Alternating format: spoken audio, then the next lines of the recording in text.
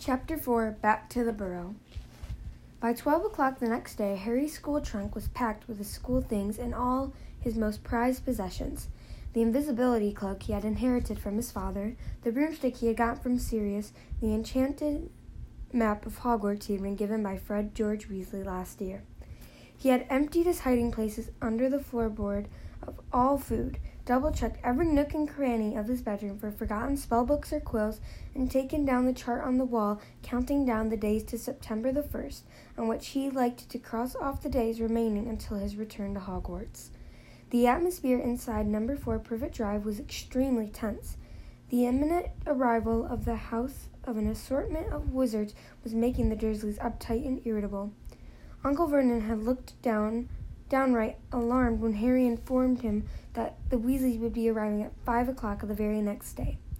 "I hope you told them to dress properly, these people," he snarled at once. "I've seen the sort of stuff you'll lot wear. They'd better be the decency to put on normal clothes, that's all." Harry felt a slight sense of foreboding. He had rarely seen Mr. or Mrs. Weasley wearing anything that the Dursleys would call normal. Their children might don Muggle clothing during the holidays, but Mr. and Mrs. Weasley usually wore long robes and varying states of shabbiness. Harry wasn't bothered about what the neighbors would think, but he was anxious about how rude the Dursleys might be to the Weasleys if they turned up looking like their worst idea of wizards. Uncle Vernon had put on his best suit. To some people this might have looked like a gesture of welcome, but Harry knew it was because Uncle Vernon wanted to look impressive and intimidating. Dudley, on the other hand, looked somehow diminished. This was not because the diet was at the last taking effect, but due to fright. Dudley had emerged from his last encounter with a fully grown wizard with a curly pig's tail poking out of the seat of his trousers. And Aunt Petunia and Uncle Vernon had to pay for its removal at a private hospital in London.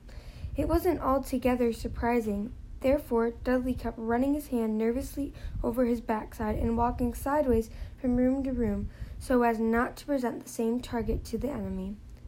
Lunch was an almost silent meal. Dudley didn't even protest at the food, cottage cheese and grated celery. Aunt Petunia wasn't eating anything at all. Her arms were folded, her lips were pursed. She seemed to be chewing on her tongue, as though biting back the furious diatribe she longed to throw at Harry. "They'll be driving, of course," Uncle Vernon barked across the table. Said Harry. He hadn't thought about that. How were the Weasleys going to pick him up? They didn't have a car anymore. The old Ford Anglia they had once owned was currently running wild in the Forbidden Forest at Hogwarts. But Mr. Weasley had borrowed the Ministry of Magic car last year. Possibly he would do the same today. "I think so," said Harry. Uncle Vernon snorted into his mustache. Normally, Uncle Vernon would have asked what car Mr. Weasley drove. He tended to judge other men by how big and expensive their cars were.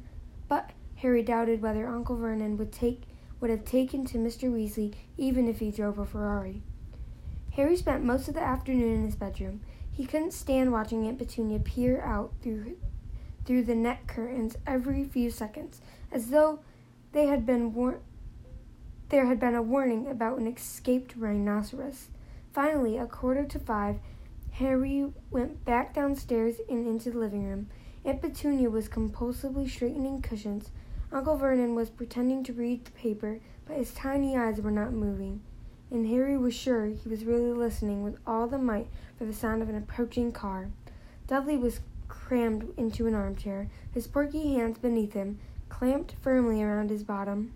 Harry couldn't take the tension. He left the room and went and sat on the stairs in the hall, his eyes on his watch and his heart pumping fast from excitement and nerves. But 5 o'clock came and then went. Uncle Vernon, perspiring slightly in his suit, opened the front door, peered up and down the street, and withdrew his head quickly. "They're late," he snarled at Harry. "I know," said Harry. "Maybe the traffic's bad or something." 5:10, then 5:15. Harry was starting to feel anxious himself now. At 5:30, he heard Uncle Vernon and Aunt Petunia conversating in in terse mutters in the living room. No consideration at all. We might have had an engagement. Maybe they'll think they'll get invited to dinner if they're late. Well, they most certainly won't be, said Uncle Vernon, and Harry heard him stand up and start pacing the living room. They'll take the boy and go. There'll be no hanging around. That's if they're coming at all. Probably mistaken the day. I dare say their kind don't set much store of punctuality. Either that, or they drive some tin pot car that's broken. Harry jumped up. From the other side of the living room door came sounds of the three Dursleys scrambling, panic-stricken, across the room. Next moment, Dudley came flying into the hall, looking terrified. "What happened?" said Harry. "What's the matter?" But Dudley didn't seem able to speak. Hands still clamped over his buttocks. He waddled as fast as he could into the kitchen. Harry hurried into the living room. Loud banging and scrapings were coming from behind the Dursleys' boarded-up fireplace, which had fake coal fire plugged in front of it. What is it?" gasped Aunt Petunia, who had backed into a wall and was staring terrified toward the fire. "What is it, Vernon?" But they were left in doubt barely a second longer. Voices could be heard from inside the blocked fireplace. "Ouch! Fred, no! Go back! Go back! There's been some kind of mistake. Tell George not to. Ouch! George, there's no room. Go back quickly and tell Ron. Maybe Harry can hear us, Dad. Maybe he'll be able to let us out." There was a loud hammering of fists on the boards behind the electric fire. Harry, can you hear us?" The Dursleys rounded on Harry like a pair of angry wolverines. "What is this?" growled Uncle Vernon. "What's going on?" They've tried to get here by flue powder," said Harry, fighting a mad desire to laugh. "They can travel by fire, only you've blocked the fireplace. Hang on." He approached the fireplace and called through the boards. "Mr. Weasley, can you hear me?" The hammering stopped. Somebody inside the chimney piece said, "Shh! Mr. Weasley, it's Harry. The fireplace has been blocked up. You won't be able to get through there." "Dang," said Mr. Weasley's voice. "What on earth did they want to block up the fireplace for?" "They've got an electric fire," Harry explained. "Really?" said Mr. Weasley's voice excitedly. "Electric, you say? With a plug? Gracious, I must see that. Let's think. Ouch, Ron." Ron's voice now joined the others. "What are you doing here? Has something gone wrong?" "Oh, no, Ron," came Fred's voice very sarcastically. "No, this is exactly where we wanted to end up."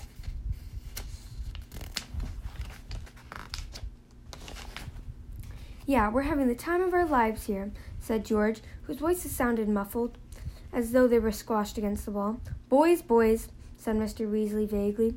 "I'm trying to think what to do." "Yes, only way. Stand back, Harry." Harry retreated to the sofa. Uncle Vernon, however, moved forward. "Wait a moment," he bellowed at the fire. "What exactly are you going to—" Bang! The electric fire shot across the room as the boarded-up fireplace burst outward, expelling Mr. Weasley, Fred, George, and Ron into a cloud of rubble and loose chippings. Aunt Petunia shrieked and fell backward over the coffee table. Uncle Vernon caught her before she hit the floor and gaped, speechless, at the Weasleys, all of whom had bright red hair, including Fred and George, who were identical to the last freckle. "That's better," panted Mr. Weasley, brushing the dust off his long green robes and straightening his glasses. "Ah, you must be Harry's aunt and uncle." Tall, thin, and balding, he moved toward Uncle Vernon and his hand outstretched, but Uncle Vernon backed away several paces, dragging Aunt Petunia. Words utterly failed Uncle Vernon. His best suit was covered in white dust, which had settled in his hair and mustache and made him look as though he had just aged 30 years. Yes, sorry about that," said Mr. Weasley, lowering his hand and looking over his shoulder at the blasted fireplace. "It's all my fault. It just didn't occur to me that we wouldn't be able to get out the other end. I had your fireplace connected to the flue network, you see, just for the afternoon, so we could get Harry. Muggle fireplaces aren't supposed to be connected, strictly speaking, but I've got useful contact with flue regulation panel, and he fixed it for me. I can put it right in a jiffy, though don't worry. I'll be able to set fire to send the boys back, and then I can repair your fireplace before I disapparate." Harry was ready to bet that the Dursleys hadn't understand a single word of this. They were still gaping at Mr. Weasley, thunderstruck. Aunt Petunia staggered upright again and hid behind Uncle Vernon. "Hello, Harry," said Mr. Weasley brightly. "You got your trunk ready?" "It's upstairs," said Harry, grinning back. "We'll get it," said Fred at once, winking at Harry. He and George left the room. They knew where Harry's bedroom was, having once rescued him from the dead of night. Harry suspected that Fred and George were hoping for a glimpse of Dudley. They had heard a lot about him from Harry. "Well," said Mr. Weasley, swinging his arms slightly, while he tried to find words to break the very nasty silence. "Very, nice place you got here." As usually spotless living room is now covered in dust and bits of brick. This remark didn't go down too well with the Dursleys. Uncle Vernon's face purpled once more, and Aunt Petunia started chewing her tongue again.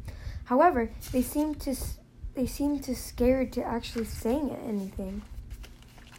Mr. Weasley was looking around. He loved everything to do with Muggles. Harry could see him itching to go examine the television and the video recorder. "They run off electricity, do they?" he said knowledgeably. "Ah, yes, I can see the plugs. I collect plugs," he said to Uncle Vernon, "and batteries. Got a very large collection of batteries.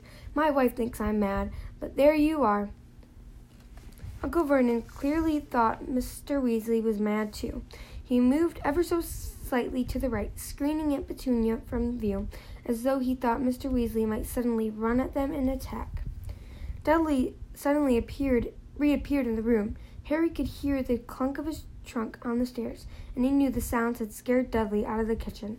Dudley edged along the wall, gazing at Mr. Weasley with terrified eyes, and attempted to conceal himself behind his mother and father. Unfortunately, Uncle Vernon's bulk, while significant to hide bony Aunt Petunia, was nowhere near enough to conceal Dudley. "Ah, this is your cousin, isn't it, Harry?"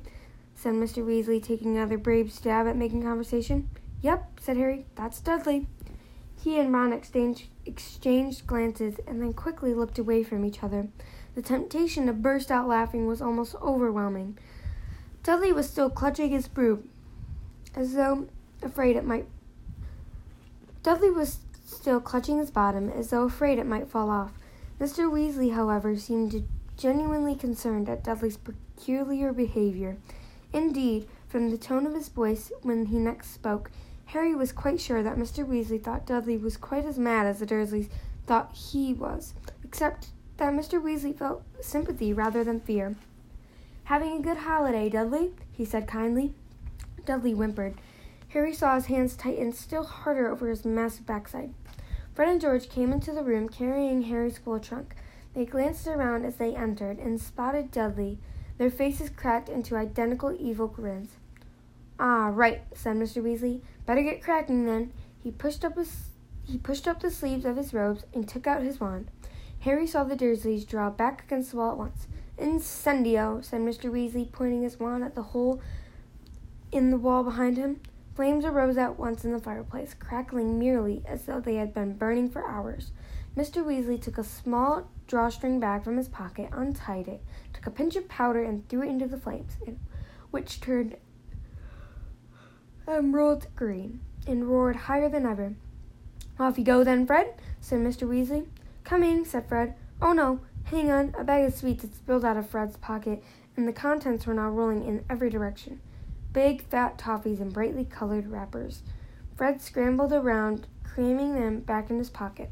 Then gave the Dursleys a cheery wave, stepped forward, and walked right into the fire, saying, "The Burrow." Aunt Petunia gave a little shuddering gasp.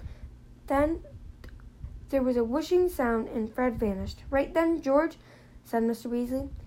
"You in the trunk." Harry helped George carry the trunk forward into the flames and turn it into its end so he could hold it better. Then, with a second whoosh, George had cried, "The Burrow," and vanished too. "Ron, you next," said Mr. Weasley. "See you," said Ron brightly to the Dursleys. He grinned broadly at Harry, then stepped into the fire and shouted, "The Burrow!" and disappeared. Now, Harry and Mr. Weasley alone remained. "Well, bye then," Harry said to the Dursleys. They didn't say anything at all. Harry moved toward the fire, but as he reached the edge of the hearth, Mr. Weasley put on a hand and held him back. He was looking at the Dursleys in amazement. "Harry said goodbye to you," he said. "Didn't you hear him?" Doesn't matter, Harry muttered to Mr. Weasley. Honestly, I don't care. Mr. Weasley did not remove his hand from Harry's shoulder. You aren't going to see your nephew till next summer, he said to Uncle Vernon in mild indignation. Surely you're going to say goodbye. Uncle Vernon's face worked furiously. The idea of being taught consideration by a man who had just blasted away half his living room wall seemed to be causing him intense suffering. But Mr. Weasley's wand was still in his hand, and Uncle Vernon's tiny eyes darted to it once, before he said very respectfully, Goodbye, then. See you, said Harry, putting one foot forward into the green flames, which felt pleasantly like warm breath. At that moment, however, a horrible gagging sound erupted behind him, and Aunt Petunia started to scream. Harry wheeled around. Dudley was no longer standing behind his parents. He was kneeling beside the coffee table, and he was gagging and sputtering on a foot-long, purple, slimy thing that was protruding out of his mouth. One bewildered second later, Harry realized that the foot-long thing was Dudley's tongue, and that a brightly colored toffee wrapper lay on the floor before him. Aunt Petunia hurled herself onto the ground beside Dudley, seized the end of the swollen tongue, and attempted to wrench it out of his mouth. Unsurprisingly, Dudley yelled and sputtered worse than ever, trying to fight her off. Uncle Vernon was bellowing and waved his arms around, and Mr. Weasley had to shout to make himself heard. Not to worry, I can sort him out, he yelled, advancing on Dudley with his wand outstretched. But Aunt Petunia screamed worse than ever and threw herself on top of Dudley, shielding from Mr. Weasley. No, really, said Mr. Weasley desperately.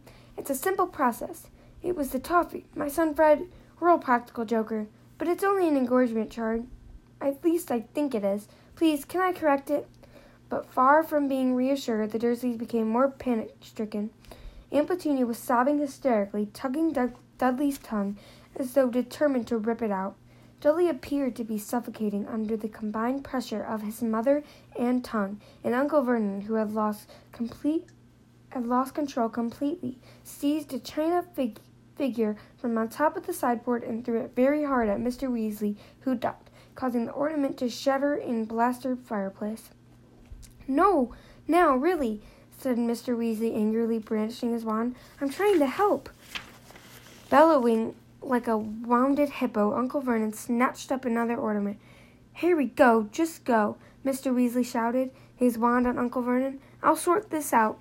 Harry didn't want to miss the fun, but Uncle Vernon's second ornament narrowly missed his left ear, and on balancing, he thought it was best to leave the situation to Mr. Weasley. He stepped into the fire, looking over his shoulder as he said, The Burrow. His last fleeting glimpse of the living room was Mr. Weasley blasting a third ornament in Uncle Vernon's hand with his wand. Aunt Petunia screaming and lying on top of Dudley, and Dudley's tongue lolling around like a great slimy python. But next moment, Harry had begun to spin very fast, and the Dursleys' living room was whipped out of sight in a rush of emerald green flames.